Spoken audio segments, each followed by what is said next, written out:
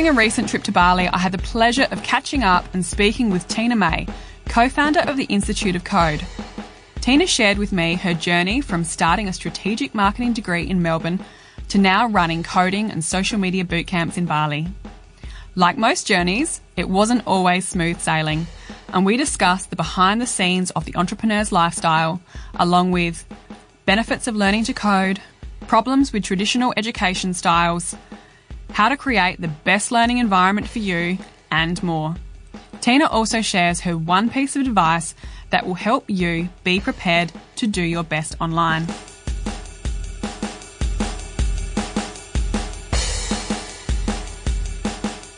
So I'm here today with Tina May, co-founder of the Institute of Code, and we are in beautiful Canggu in Bali. Welcome, Tina. Thank you. Excited to be here. Okay. Thank you so much for joining me today. I actually had the pleasure of meeting Tina nearly 2 years ago now. I attended one of your coding boot camps in Canggu. Was that one of the early boot camps? I can't remember. So 2 years ago would have been about 12 months in. So you guys were probably one of the first 100 or so students. Yeah, and it was absolutely fantastic. I won't rave too much about the experience. I've written about it before and can chat more about it later on, because we're here today to talk about your journey, not mine. So firstly, are you able to give us a bit of a summary as to how you came to be in Bali here now? Yeah, absolutely. So my journey into entrepreneurship started relatively young. I launched my first business when I was 20 in my second year of university with a friend. I wanted to do marketing consulting for small businesses. So we started our little business. Initially, we wanted to do strategic consulting, but at 20 with no degree and no experience, that's a bit of a tough sell. So we pivoted to seeing what our clients actually needed and then trying to offer those services. So we'd go in and understand what was a challenge in their business and then find solutions for it. And surprisingly enough, a lot of our customers needed help with their website or their online presence. And that led me into the world of web development and digital marketing. And I tried all of the typical things if you Google how to build a website, from Wix and Squarespace and WordPress templates and hiring developers, and it was just such a frustrating process. I knew that my clients deserved amazing websites, and I knew it shouldn't cost an arm and a leg like most agencies, but without having the skills myself to build the websites or to know how to code, it was just a frustrating experience. So one day I got fed up and I decided that I was just going to learn. I was going to teach myself how to code. I would find a client, promise them a website, they could pay me when it was finished, and I would teach myself HTML and CSS so that I could start building websites for clients.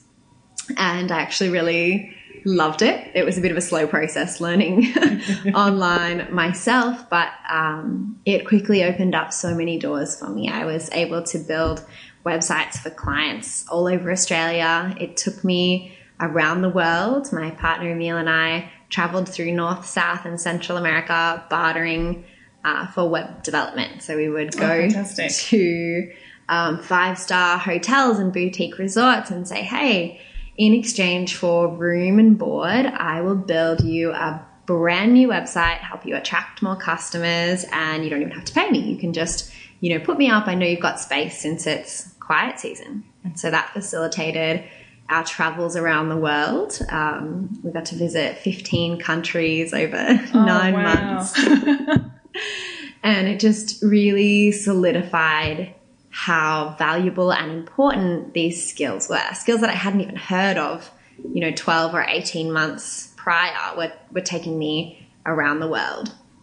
And the idea for Institute of Code actually came in Cuba. We were sitting in this beautiful little cafe working on some client projects that we had. And the birds were chirping and music was playing and we were eating amazing food.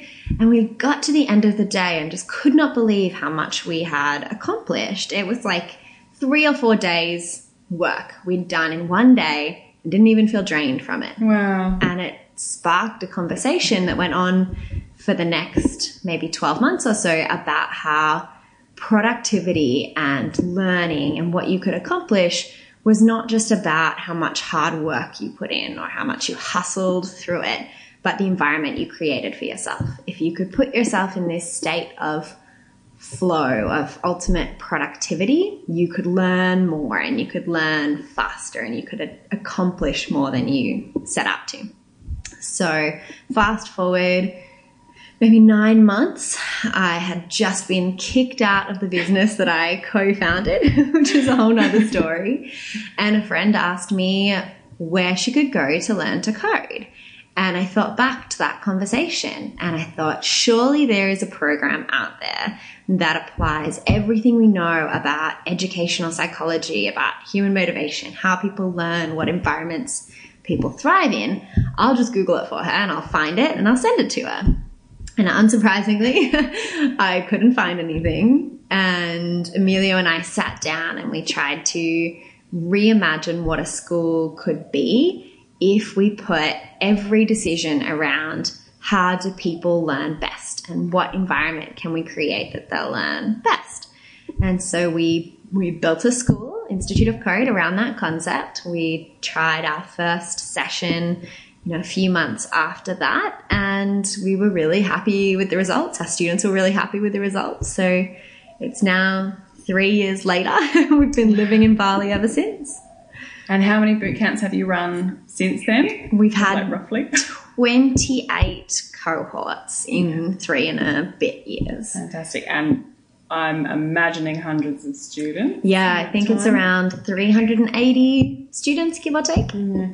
So if you can describe some of the aspects that you bring into the boot camp that really enhance learning. I know obviously from my experience, but can you just share absolutely. With us? So we thought about the typical classroom environment, and my university experience at least was waking up, sitting in traffic for maybe 45 minutes, getting to a classroom of 50 to 100 people and listening to a instructor who maybe hadn't worked in the industry for a while. We had a lot of professional academics. Most people were surviving on instant noodles and not enough sleep. And unsurprisingly, it wasn't a super productive environment. And so for us, we wanted to really reinvent that. So our students wake up in a beautiful pool villa. We want them to have nothing else to worry about for the 10 days that they're learning with us. So they stay on campus. Their commute is a 1-minute walk from the bedroom to the classroom. We've got daily yoga and meditation because that's proven to really help get you in a productive state of mind and decrease stress, which is really important for learning. We have chef-prepared meals. Nourishing food is really important to helping you learn. And we just find when you put all of these factors together, you set up an environment where everyone can thrive, not just, 20 or 30% of the students who manage to push through.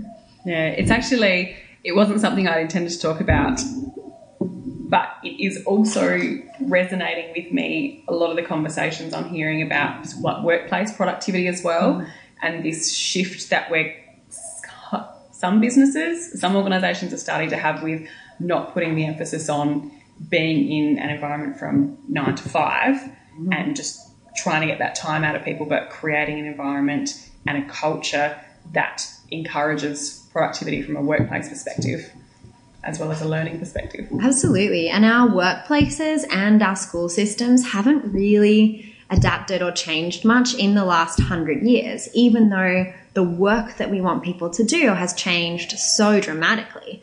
If you need someone to stand on a production line and just, stamp the same thing a million times, if it's just a brute force kind of job or manual labor, that doesn't require a lot of creativity and productivity. People can just push through and be productive in that kind of environment. But when we want people to do creative work, when we want people to learn, when we want them to be strategic, that kind of work only happens effectively if we get people in the right mental state. And productivity is just so linked to the environment that we put ourselves in. Well, I can absolutely concur that the experience that I had over those 10 days, that accelerated learning environment was definitely created. And one of the things that you said to us on our first day was to, over the 10 days that were to come, try and identify some of the aspects of the environment that helped us the best that we could then recreate at home, because unfortunately living in a luxury villa and having chefs prepare all of our meals is probably not going to be realistic to a lot of us long term, unfortunately. So it was incredible for that amount of time.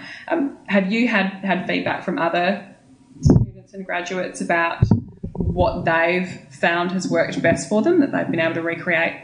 Yeah, absolutely. It's something we really try and reinforce to our students, as you're saying, that while we have this amazing bubble experience where all of your needs are taken care of, it's hard to replicate all aspects of that in everyday life.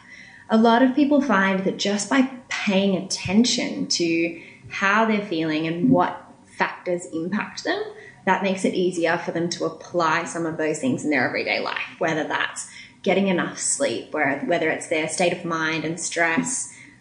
Practices like yoga, food is definitely a big one for a lot of people.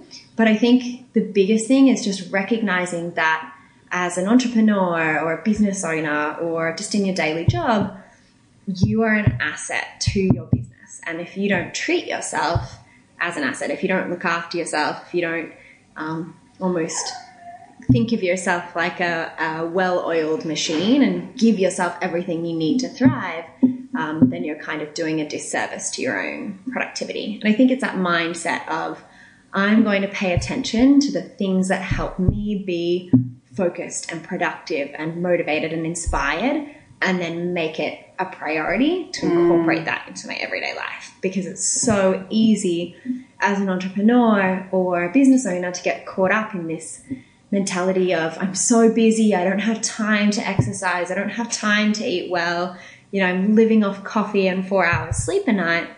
But if you're really honest with yourself and you pay attention to your productivity, that's something that's very hard to sustain over the long term. Yes, absolutely. And I'm kind of hoping that as a bit of a culture, we're shifting from this glorifying the busyness and glorifying the lack of sleep and the all-nighters. I mean, they have to be done occasionally, but the constant grind and hustle, there is an alternative that we can create, like you say, this state of flow that facilitates the productivity and, well, for you, this lifestyle where you actually are living in villas in Bali now, doing something that you love.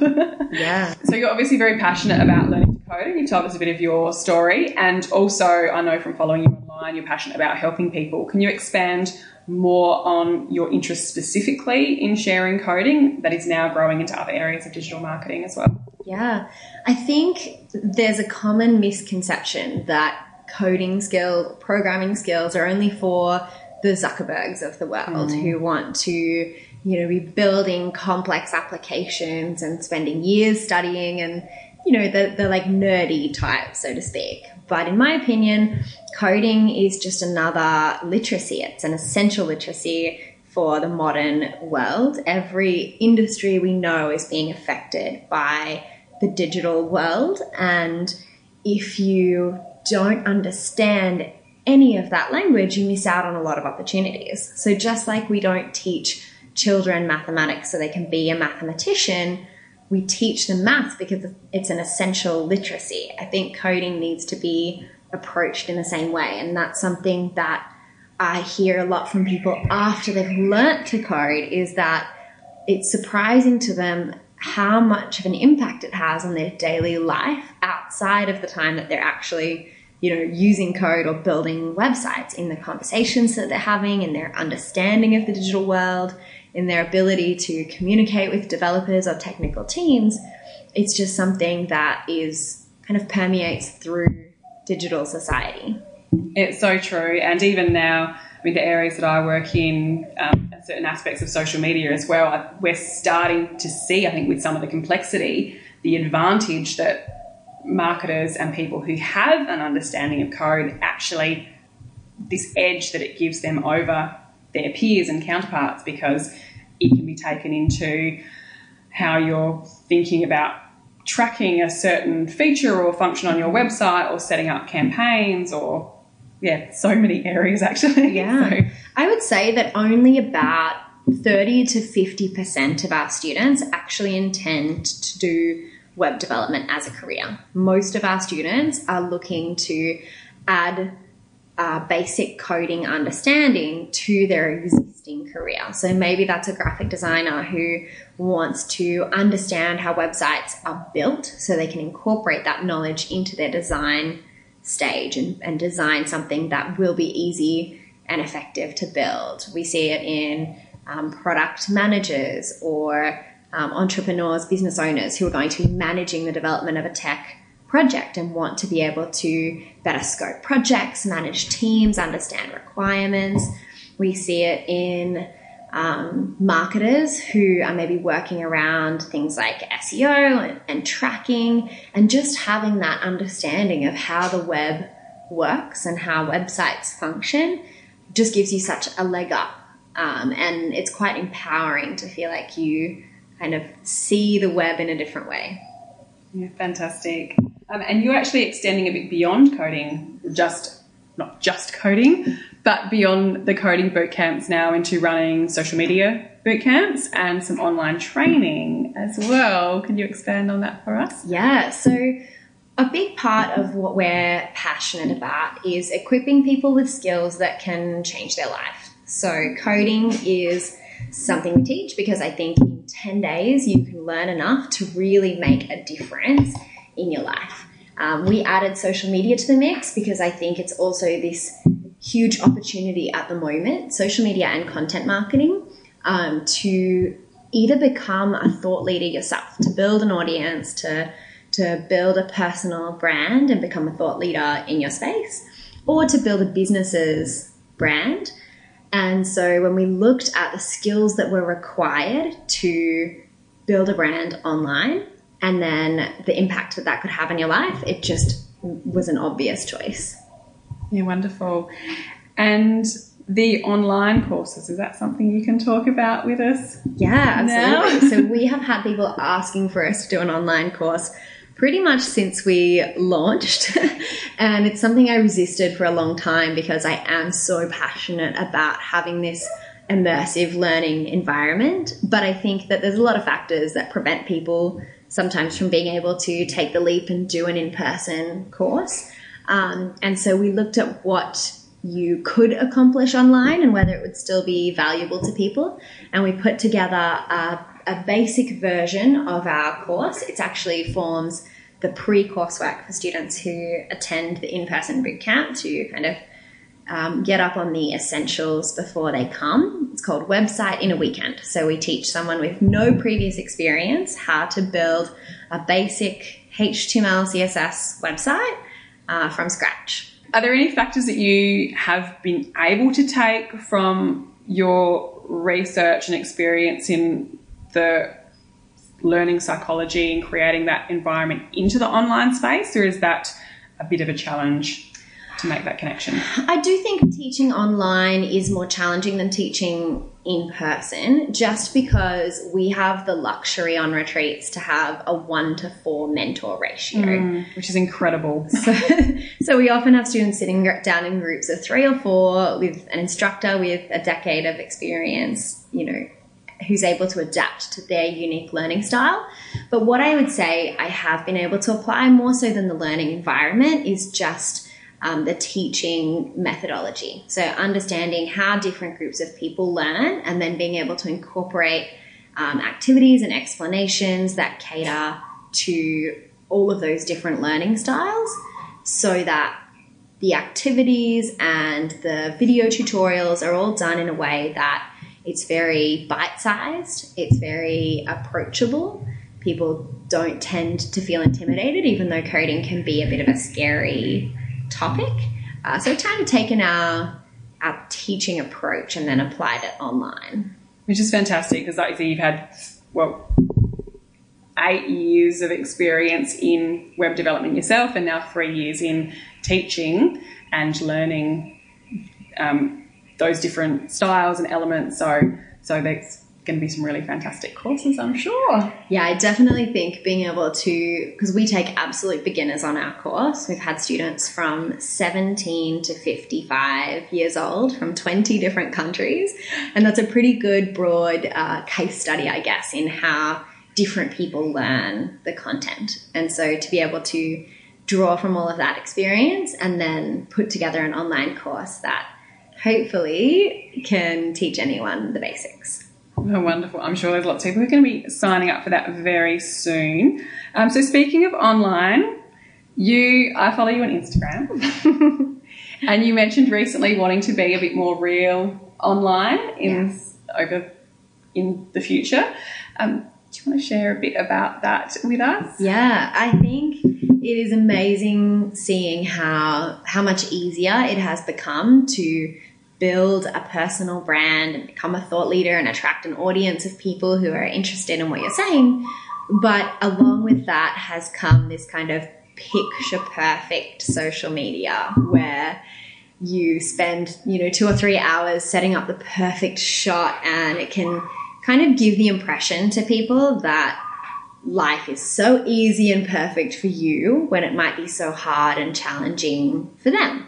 And so it's really important to me that, especially within the realms of entrepreneurship and women in tech and people learning new skills, it's not an easy ride. It's messy and it's complicated and it's hard at times, and there's lots of little bouts of failure along the way. So I think it's really important for people to see that whole journey and not just look at this picture perfect, not compare themselves to this picture perfect version that doesn't really exist.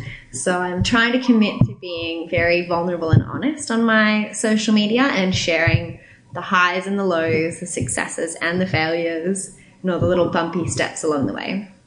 Well, I don't look forward to seeing the lows. I don't look forward to there being lows, but I think that's a really brave thing that you're doing, because it's something that I'm certainly aware of, and with the people that I follow and also myself, it's a real challenge, because as a business owner and entrepreneur and someone who is looking to build a community and help people, it's really hard to be honest sometimes about when things are just a bit shit. It is. And I think we have a bit of a glorification of failure within the entrepreneur world. And I think it's great that we're recognizing and embracing that, failure and mistakes, it's all a part of it. But if you see how we present it, it often goes a little something like this. Someone has had these struggles. Now they're really successful and they're going to talk about it. So it'll be like, I was broke and struggling and my third business had failed, but now I'm a multimillionaire. That sounds like all the people who pop up in my Facebook feed with, like, buy my quick course to learn how to get this many subscribers in this many days type thing. It's like the typical hero's journey, but very few people talk about it when it's happening. And if you notice with sports, with any kind of creative endeavor, it's really cool to have had a failure story once you've already succeeded. But very few people talk about their failures at the time, and it makes people kind of uncomfortable to go, my second business just failed. I have no money. I don't know what I'm doing. I feel totally overwhelmed. Then the common advice is like, why don't you give up and go back to your 9 to 5? So I think it's really important that we see and experience these hurdles as happening right now, not only in the context of people who have already succeeded and done really well and it all being past tense, because the journey just doesn't go from failure to success in a linear fashion. I wish you could see my hand motions right now, but it's this big tangled mess of highs and lows. And no matter how big you get and how successful you become, there's always going to be moments where you fail or you struggle or you feel overwhelmed. And I think we all need to embrace that a little bit more as being a normal, real part of the journey, so that when we're experiencing it, it doesn't feel so paralyzing. Because when I was fired from my first company, the practical impact was the least of my concern. I was mortified. I was embarrassed. I was ashamed. I had been it was this huge failure. Everyone in my life knew I was about to launch this business, and I had to now go back to them all and tell them that I wasn't launching because I'd been kicked out. And that happens to people all the time, whether it's, big failures or small failures. I think we would all make it through the journey a bit easier if we were able to recognize those speed bumps along the way as a normal part of the process and experience. Yeah, absolutely. And I think often we do have these really curated lives online, and there's a bit of us that realizes that, but it is hard when that is all you're seeing. And it's there's a quote that I love about, we always compare our behind the scenes with everyone else's highlights reel. And I try and keep that in mind, but I'm so guilty of it myself as well when you see people who you aspire to who have just sold out a course in 24 hours or something like that, and you're sitting here going, why? How? Yeah, absolutely. I think we could all do to share a little bit more of those behind the scenes. What or who inspires and motivates you? I mean, you're creating these incredible experiences, environments for others, but how do you nurture and fulfill yourself and continue on? Yeah, that's a really good question. I think I learned the hard way about treating myself as my own best asset. I let myself get burnt out in my past business and really recognized that when you're an entrepreneur, you're not stamping in and, getting paid by the hour. You really have to get results. So forcing yourself to sit at a desk for 9 hours if you're not accomplishing anything doesn't help you. It doesn't help your business. So for me, it's been really important to pay attention to all the things that make me feel happy and motivated and get in that flow state. I try to do yoga at least a couple of times a week. I try and exercise. I eat reasonably well. It's all about balance. Yeah, and I try to be really mindful. If I'm feeling burnt out or exhausted, even if I've got a million things to do, I will close my computer, get on my scooter, scoot down to the beach and watch the sunset, or go outside and play with my puppy, or, even just take 15 minutes and have a cup of tea and sit on the couch, because it's better to get yourself back into a good state of mind than to try and force yourself through. So that's been really important for me. In terms of who inspires me, I've actually been really inspired by my family. My nan is like this unconventional entrepreneur. I don't think she probably wouldn't be called an entrepreneur by most people, but she and my pop have been building businesses since they were 18 years old. They built multiple companies. I still don't think they've properly retired, and they're in their 70s. And I sat down one day and just spoke to her about the journey and the experience, and seeing how many times she failed and got back up and pushed through even when everything was hard and it seemed like there was no hope. It was really inspiring to believe in myself when I was having those same challenges. That's so wonderful to have that. I think so much about the environment that we've had throughout our entire life, even though you have a lot more control once you become an adult. There's so much that moulding does go into earlier on. I know that you and your family travelled a lot when you were young as well, so I can kind of see how maybe that's led into your love for travel now. I think one of the most important things growing up was that I was always instilled with this, they call it now a growth mindset, but at the time it was that whenever I would struggle with something or approach a challenge or not know how to do something or not be good at something, the way my parents approached it was that I wasn't good at it yet, or I didn't know how to do it yet. And I don't think it occurred to me for such a long time that I wouldn't be able to accomplish it if I just put my mind to it and put enough effort in. And I think that's very helpful as an entrepreneur, because you don't know what you're doing. Yes. You're fumbling through the dark most of the time. And if you approach each challenge of, oh, I don't know how to do email marketing. Oh, I don't have a list of subscribers. Oh, I don't know how to run a business in Bali. If you approached every challenge without believing that you could overcome it, then you probably wouldn't move very far. I love how now as well we actually have these phrases for approaches and ways that a lot of us were actually brought up with. Absolutely. I watched a TED talk about growth mindset and I was like, that's what Mum always did. She would correct me if I was like, I'm just not good at this. She'd go, no, you're just not good at it yet. Yeah, I think that emphasis on the importance of practicing and the trying and the journey, it's not always about the destination. And I can certainly relate that back to my experience at the boot camp that I attended in Bali as well. We had so many struggles during that time. So kind of tying together a couple of things you said there with it was certainly, there was no way we could have built a website on day one. Well, I think we built a very, very simple one that maybe just scrolled up and down slightly. And then where we came at the end was incredible, but there were so many challenges along the way, and having that environment where one of the big things that I'm trying to take back into daily life is that taking breaks. Yeah. So I'm very guilty of continuing to push through at something when I'm struggling, but taking a 15-minute pool break or going for a walk or something like that, it's incredible how much energy you can actually come back with, and often the solution will just pop into your head while you're doing something else because you're distracting your mind. And I think it's a big takeaway for people too, just who maybe haven't had as much of that growth mindset growing up or those experiences. Our whole education system is kind of set up with the opposite of the growth mindset, in that when you're in primary school or high school, you work really hard, you study, you do a test, and then you succeed or you fail. And if you fail, you've failed. That's the end, and we move forward.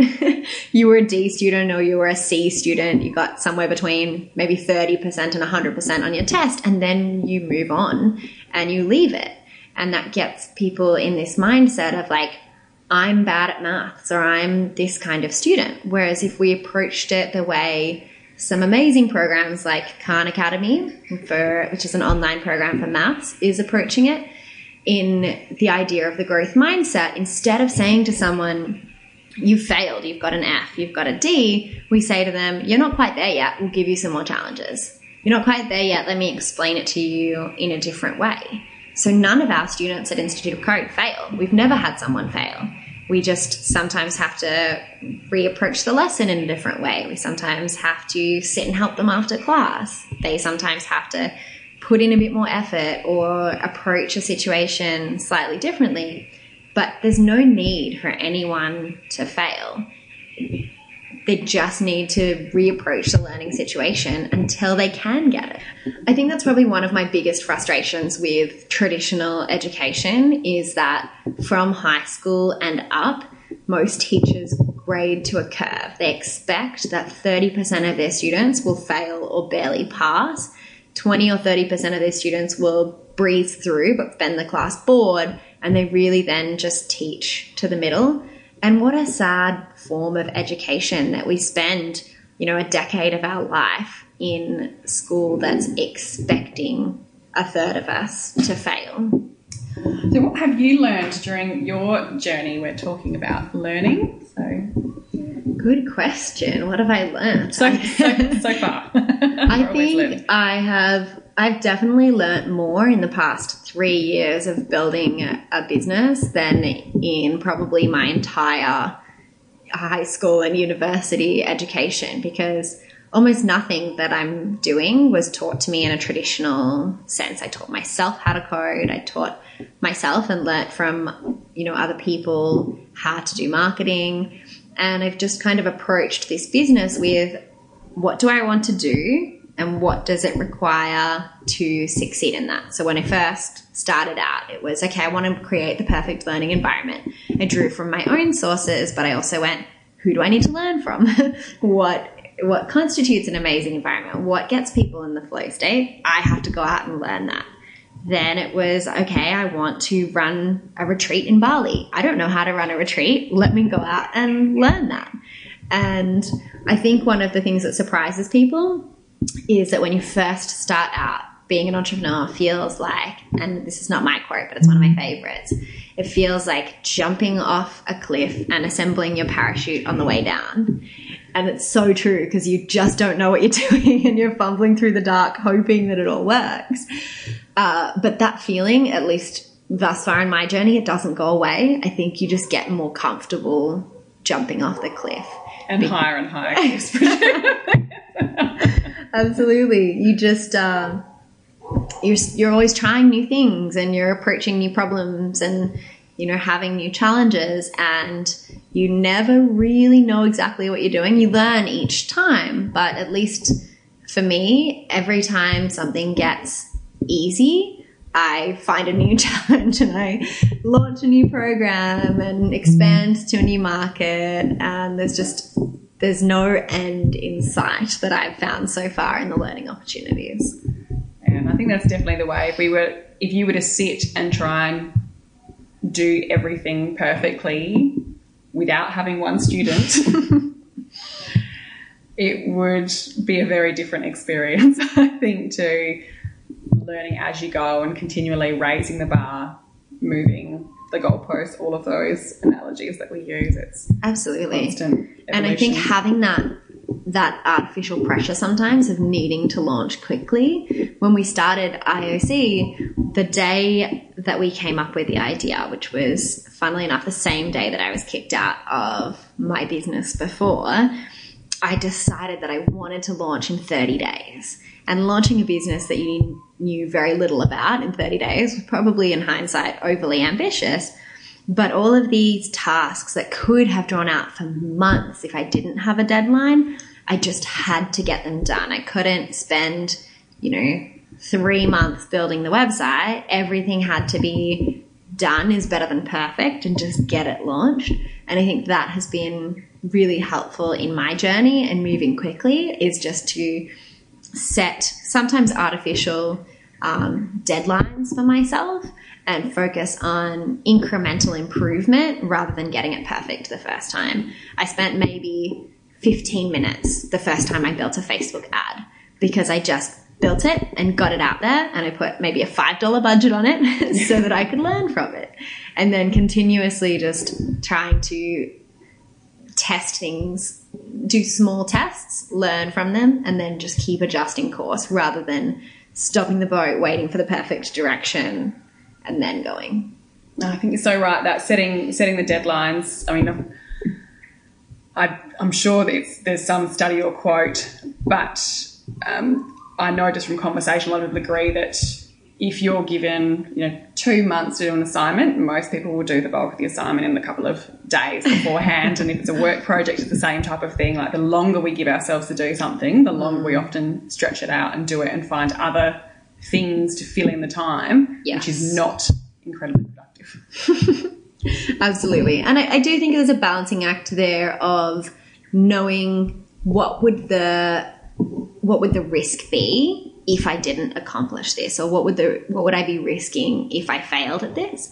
And I've tried to make sure that the risks are mostly on my side, not on anyone else's. So I've made a million mistakes in running this business, but I've consistently created an amazing environment for the students and consistently helped them achieve their learning outcomes. So I do think it's worth, it's a balancing act between launching before you're ready and making sure that you can deliver the value you've promised someone, or you're willing to make it up if you don't. So if you are building an online course, for example, you can be paralyzed going, I want to wait until it's perfect and it's done and it's ready and I don't want to let anyone down. And it's important to have integrity and to make sure you're delivering value to people. But what would maybe be better is to say, I'm going to launch this quickly. I'm going to do the best job I can in that time frame. And if I stuff up, if I can't meet the goals that I wanted to, I'm going to make that up to everyone. I'm going to give them the one-on-one support after. I'm going to record the extra modules and push it out to them. I'm going to keep improving so that I over-deliver on my promise, but I'm still going to launch quickly. Yeah, and when you're here for the long term, it's having that backup plan, but knowing you've got this future ahead of you as well to continually grow and improve and build as well. If you could recommend one skill or area that you can encourage to others to help them be prepared to do their best online? I think one of the most important things about succeeding online in terms of attracting an audience and communicating with them and kind of building an online brand is really understanding what your audience needs and what their struggles are, and being able to share content of value. Everything else is additional. Everything else is kind of the sugar on top. Sure, you need to know how to beat the Instagram algorithm and how to maximize SEO. But at the end of the day, if you are delivering content that your audience loves, that's going to make a world of difference. One of the reasons I wanted to do this podcast is because I have learned so much over the years from just talking to people and asking stupid questions, which can be really hard to get over sometimes. But I will do it with you as well. I know the lifestyle that you've created now is often associated with this concept of being a digital nomad. So do you consider yourself a digital nomad, and could you explain what that is? Yeah, so I would say a digital nomad is anyone who is location independent because they're using their skills to work online. Maybe they've got an online business, maybe they're freelancing online. Some people teach English, some people are a virtual assistant, some people have a blog. I guess I would consider myself a digital nomad. I've been in Bali for the past 3 years, but I could kind of take what I do anywhere. Aside from being on the retreats, which are 10 days at a time, around 10 times a year, I could work from anywhere. So aside from having adopted a puppy here, I can, and I have just said to Emil, hey, why don't we fly to Vietnam and spend 2 weeks there? And we'll take our laptops, we can work from any cafe or co-working space or hotel room.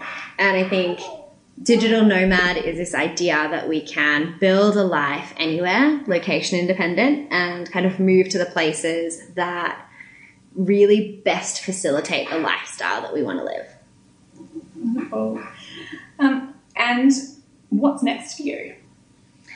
Oh, good question. I just published a blog post yesterday, actually, about how and why I'm going to be building my personal brand. It's something I've kind of put off up until now, but after teaching influencer marketing and social media for the past 8 months, that's our second course that we teach, it's just become so painfully obvious to me the value that you can have from building a personal brand and becoming a thought leader and really just sharing the knowledge that you've learnt with the world. So I love getting to teach in person, but I sometimes wish that I could reach a bigger audience and share some of the lessons that I've learned over 3 years of mistakes. So that's one of the things that's next. While we grow IOC, I'll also be kind of building my own personal brand by sharing some of the lessons of entrepreneurship I've learned. Wonderful. So where are the best places for people to find out more about IOC, Institute of Code, and your courses, and follow and find out more about you as well? Yeah, absolutely. So Institute of Code is just instituteofcode.com, and we've got the same handle on all of our social media platforms. And for me at the moment, Instagram's the best platform. My handle is Hello Tina May. Very creative. I love it. Lots of beautiful photos there as well. And from what you've said, a lot more real life behind the scenes. the bloopers reel of entrepreneurship. Hashtag blooper. Wonderful. Thank you so much for your time today. This has been really wonderful to be able to catch up again, but also to be able to hear more about your story and what you are bringing and have brought to IOC so far. So thanks so much, Tina. Amazing. Thanks for having me. Thank you for listening to the Jobcast. I hope you feel inspired and prepared to do your best online. If you enjoyed this episode, I would love it if you could find the time to leave us a review. Your feedback helps us improve and also helps others find us. So consider it your good deed for the day.